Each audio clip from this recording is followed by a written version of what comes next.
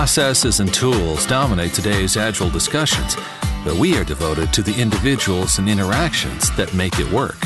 From the beginner to the veteran practitioner, we have something for you. Welcome to Agile for Humans.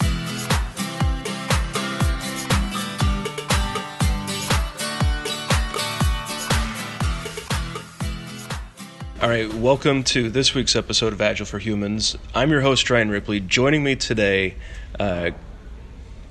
pretty excited about this. It's an old friend, Dave West. Dave, how are you doing? I'm good, Ryan. I'm not sure about the old, though. Old? I think I'm quite young. Young? You are a young man. At My heart. bad.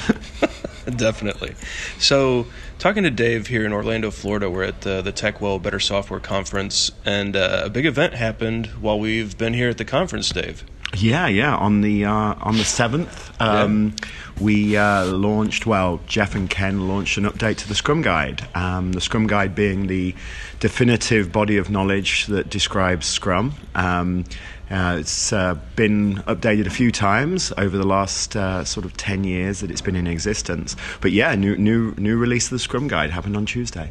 Yeah, that's exciting. So for the viewers or listeners, depending on whether you're on iTunes or YouTube, if you're not aware, Dave West is the head product owner at Scrum.org and CEO. Yeah, I'm the product owner and CEO of Scrum.org. So my stakeholders are people like Ken Schwaber. So you can imagine what that's like some days. But, I'm sure it's amazing to work with Ken. Oh, it's amazing to work with him, but he's a very opinionated stakeholder. Oh, really? No, I know. Surprisingly, yes, he has particularly about this thing called Scrum. Yeah, he's pretty passionate about that, isn't he? Yeah, he is. But so this new release, and I think some of the listeners might like some of the inside baseball, and so I'm sure there's some things you can't share, but some things you can. But a question that I have is, what triggers an update to the Scrum Guide? Like, when do Ken and Jeff, do they sit down every year and say, things are going all right, let's pass on it? Or what gives them that trigger to go ahead and say, all right, it's time to do some updates? Actually, that's a really interesting question. So scrumguides.org sits there. It's a website. The Scrum Guide is translated into, I think, 40-something languages. It sits there, and it's about 16 pages. Actually, it's now 19 pages because we added a section at the start. But ultimately, it's a very small, concise document that describes the essence, what is Scrum, the framework, and basically resolves any of these issues with, is Scrum? Well, it's not in the Scrum Guide. It isn't Scrum. It could be a really good practice. It could be something fabulous, but it's not Scrum. Let's stop talking about it in that way. So part of the Scrum Guide website, scrumguides.org, which is tricky to say, part of the website has a user voice. Now, user voices are mechanisms for capturing feedback from the customer and the like. So we monitor, Jeff and Ken monitor it. We provide some technical assistance around this at scrum.org, but ultimately it's Jeff and Ken's site. We just do the work, as it were, with a sort of like the Scrum team, as it were. And we monitor that, and we provide them, lists of what comments are happening. Now, it's quite interesting because ultimately, since Scrum was created, which was 22 years ago, it hasn't changed that much. In its essence, Scrum is a lightweight framework that's inspired by two primary things, lean and empiricism, really. Those two sort of primary the idea of inspection and adaptation through transparency, and then the lean thinking of self-organized teams, the continuous improvement, those two sets of ideas come together. And it doesn't change that much. So what's interesting, though, is that the audience of it over 22 years has changed, right? Right. We get that. And their words, how they think of things, the context that they're working in changes. So the majority of the changes to the Scrum Guide, I'd say virtually all of them, are really to improve clarity and to resolve any confusions that the audience has around things. For instance, in this particular release, there was stuff around the Scrum Master, just clarifying the role, just tightening it up so that people don't get these common misconceptions around the Scrum Master. Or the daily Scrum. One thing, the very important concept in this one was the daily Scrum changed from the 3 questions being mandatory, which was always a bit odd, right, to, hey, 3 questions are one way of running a daily Scrum. There's other ways as well. So so when we see it on the user voice, or when Ken and Jeff see these continuous, like, well, what about this and what about this? They decide on what changes to make, and they spend probably about 6 months discussing them and talking about clarity. There's an interesting dynamic. So Jeff tends to push very much for more content, more clarification, more details, whereas Ken tends to be pull back, like keep it minimal, keep it keep it as thin and as light as possible. And because of these 2 different perspectives, you end up with something that's actually pretty damn good. Yeah, it's really impressive that even over the course of 22 years, Ken and Jeff have managed to keep this just at the 19 pages. Yeah. When every other methodology seems to be blowing up and it's 400 or 500, 600 page books just to explain it, it is quite impressive that the 2 of them have been able to kind of balance each other out and really keep it still under 20 pages. And I think that's really, really important, because one thing, the reason why having a short guide is so important, there's 2 reasons. One is obviously clarity, a focus, but the other thing is that it's a framework that the process emerges. So you take the very prescriptive model it is Scrum, but it's very simple and very easy, and then you add to it all the practices, all the things that you need to build great software in your situation. Now those things are going to vary. If you're an SAP implementation, it's going to be very different from if you're building a new website or building a Tesla car. Very different needs on top of the framework, but the framework keeps at the very essence of it. It's interesting you bring up the Tesla car. One of the major changes to the Scrum Guide as well was the clarification that Scrum is used now outside of software. Yeah. And so can you give a little background on how that decision was made and how that, so now Scrum is more than software, it's product, which seems to be the direction that the industry is going, right? Instead of just software projects, we're working on products across all industries. Was that a gradual change, or is this something that just recently popped up? So there's a couple of things. So Jeff and Ken are sort of different points in terms of what they do every day.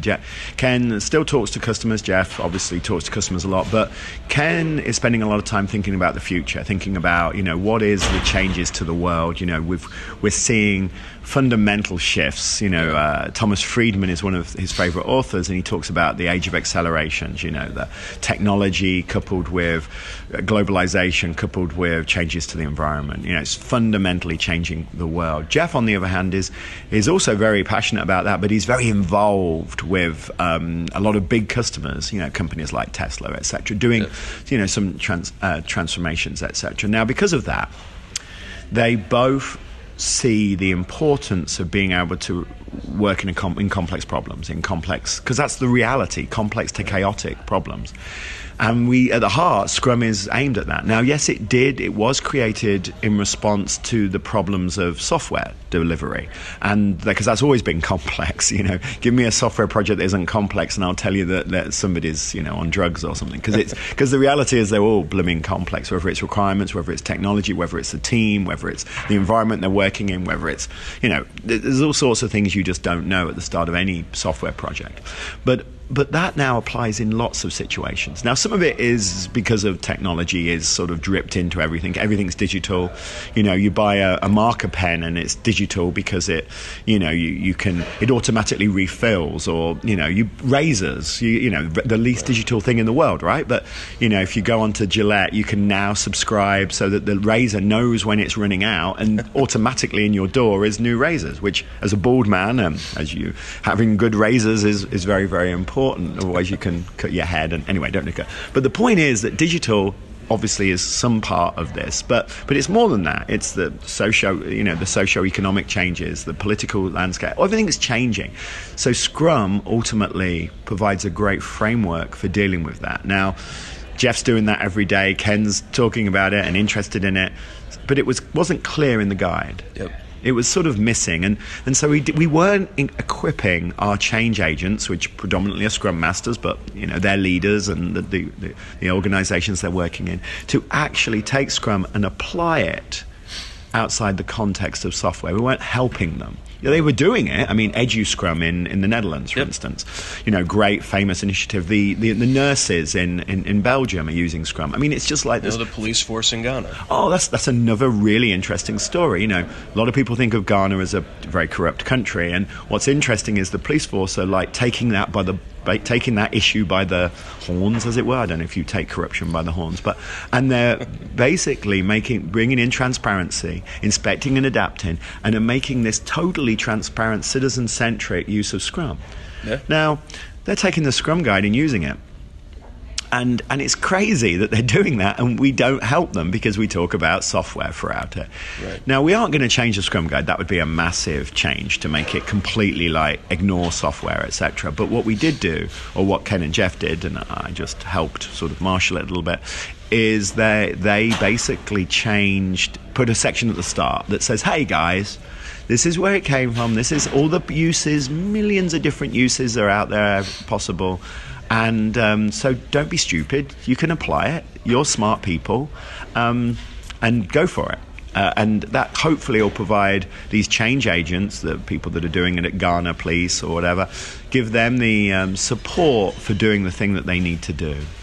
So part of the webinar and the announcement of the Scrum Guide was a discussion around some of the misconceptions. What are some of the misconceptions that you think, front of mind with Ken, front of mind with Jeff, and just we really need to hammer on and really take care of?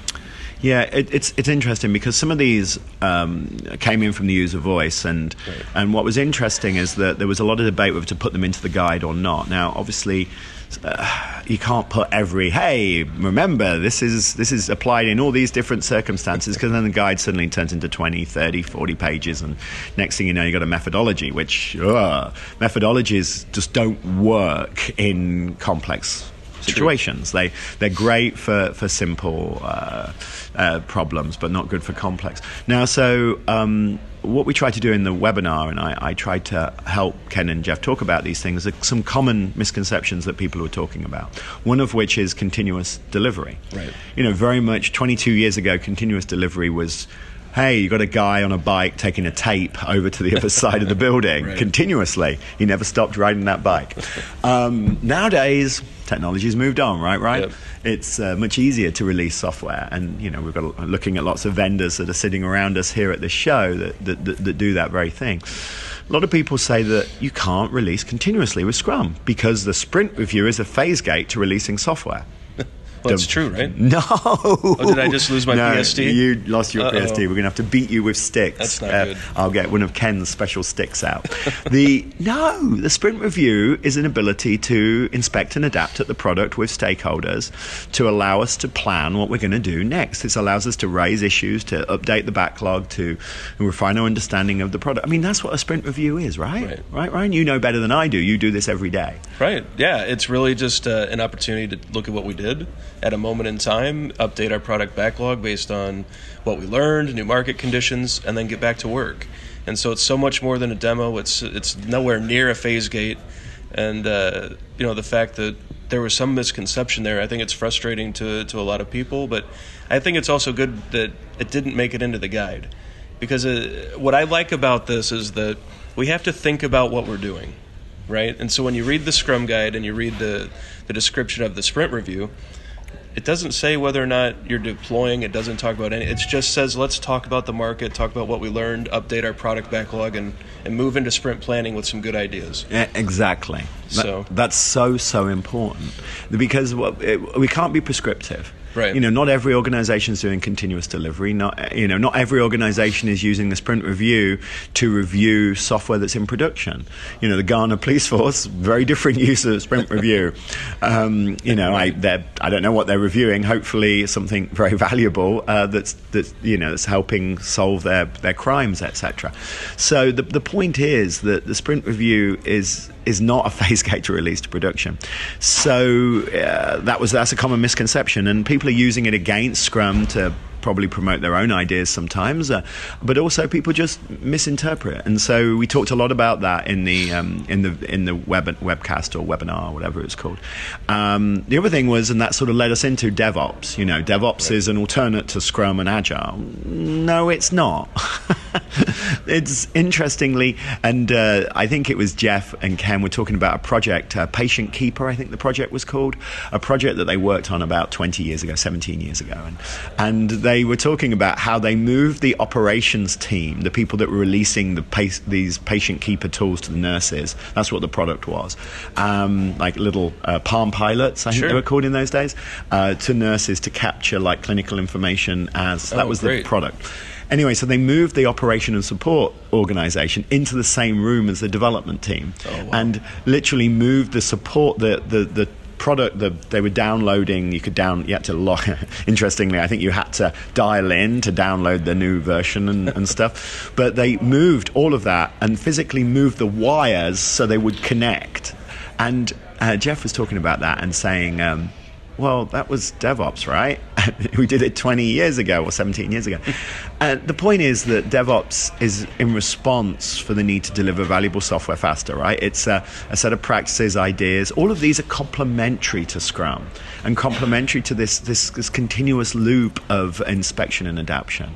And it's just disappointing that people can't. And I think, Ryan, you said it well. They can't use their brains and say, okay, let's take the Scrum framework, let's add some DevOps practices, let's add some XP practices, let's add some design thinking practices, some UX practices, let's add some Kanban, let's do it whatever's needed for our team.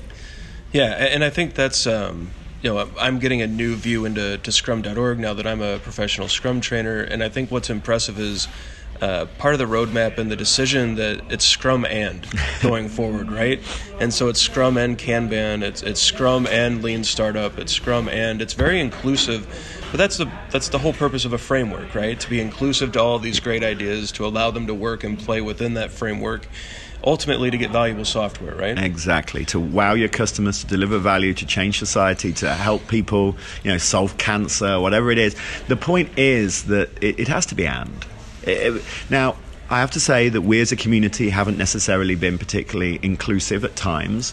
We've definitely been very, you don't know Scrum, you must be an idiot, and, oh no, that's not Scrum. And it's very easy to do that. It's very easy to get inside your bubble. I think we learn that not just in our work, but in our relationships with our friends, etc.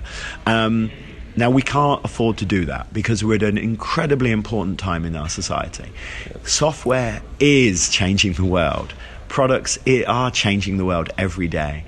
Our relationships with our customers, with our users, with our stakeholders, the people that provide money and resources for us to do things, is changing. We need to not argue about whether an XP practice, whether a spike can go in a sprint and whether it undermines the sprint goal. We shouldn't be arguing about that. We should be thinking, hey, that's a really interesting idea. How do we make it work? What's the implications? Let's learn as a community. Let's get better and stop arguing and stop throwing stones.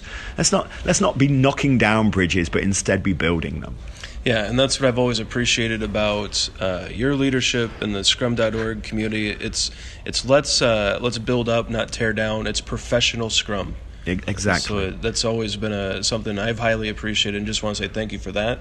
Dave, anything else going on at Scrum.org that you want to get in front of the listeners? I know there's a lot of great things that are being thought about and worked on, but no, I think I know, no, in a word, because I haven't actually thought it through. But no, a couple of things that I do want to finish with, and I think, Ryan, this is important. I mean, we're not like some holier-than-thou group of people at Scrum.org, trying to do everything right. And I mean, we're just normal people trying to deliver valuable software and change the world. But your point about my leadership, and this really comes from Ken, and which is, you might not get this now. Ken definitely has a passion for what he's done and with Jeff and how he's changed the world, but he also appreciates that ultimately it's about you guys out there doing it every day, and so everything that we do is inspired by you. That sounds like a cheesy logo, so I'm not going to say that ever again. But you know what I mean? And so we're trying to continue to do that. So you see some of the Scrum and stuff, with respect to Kanban, look on the website and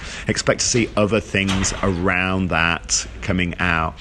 And the other thing is that we try to keep clarity of the guide and try to emphasize those very important principles of inspection and adaptation through transparency, the idea of self-organizing teams, the idea of continuous improvement, those very simple ideas.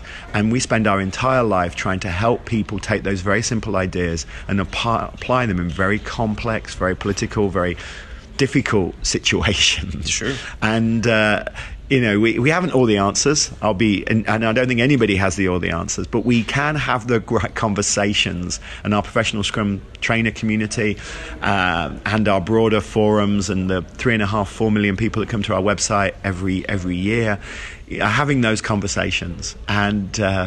And let's always assume that we respect each other and that we can do that in a positive way. And if we do that, then I think we're going to be in a really good position for the future. I'm really excited about the stuff that's coming out and the future of our industry.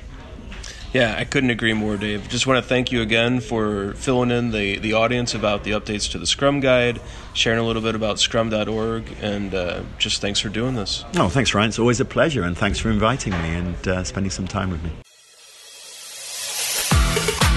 Thanks for listening to Agile for Humans. Let's keep the conversation going. Drop us a question on Twitter @AgileForHumans or visit agileforhumans.com.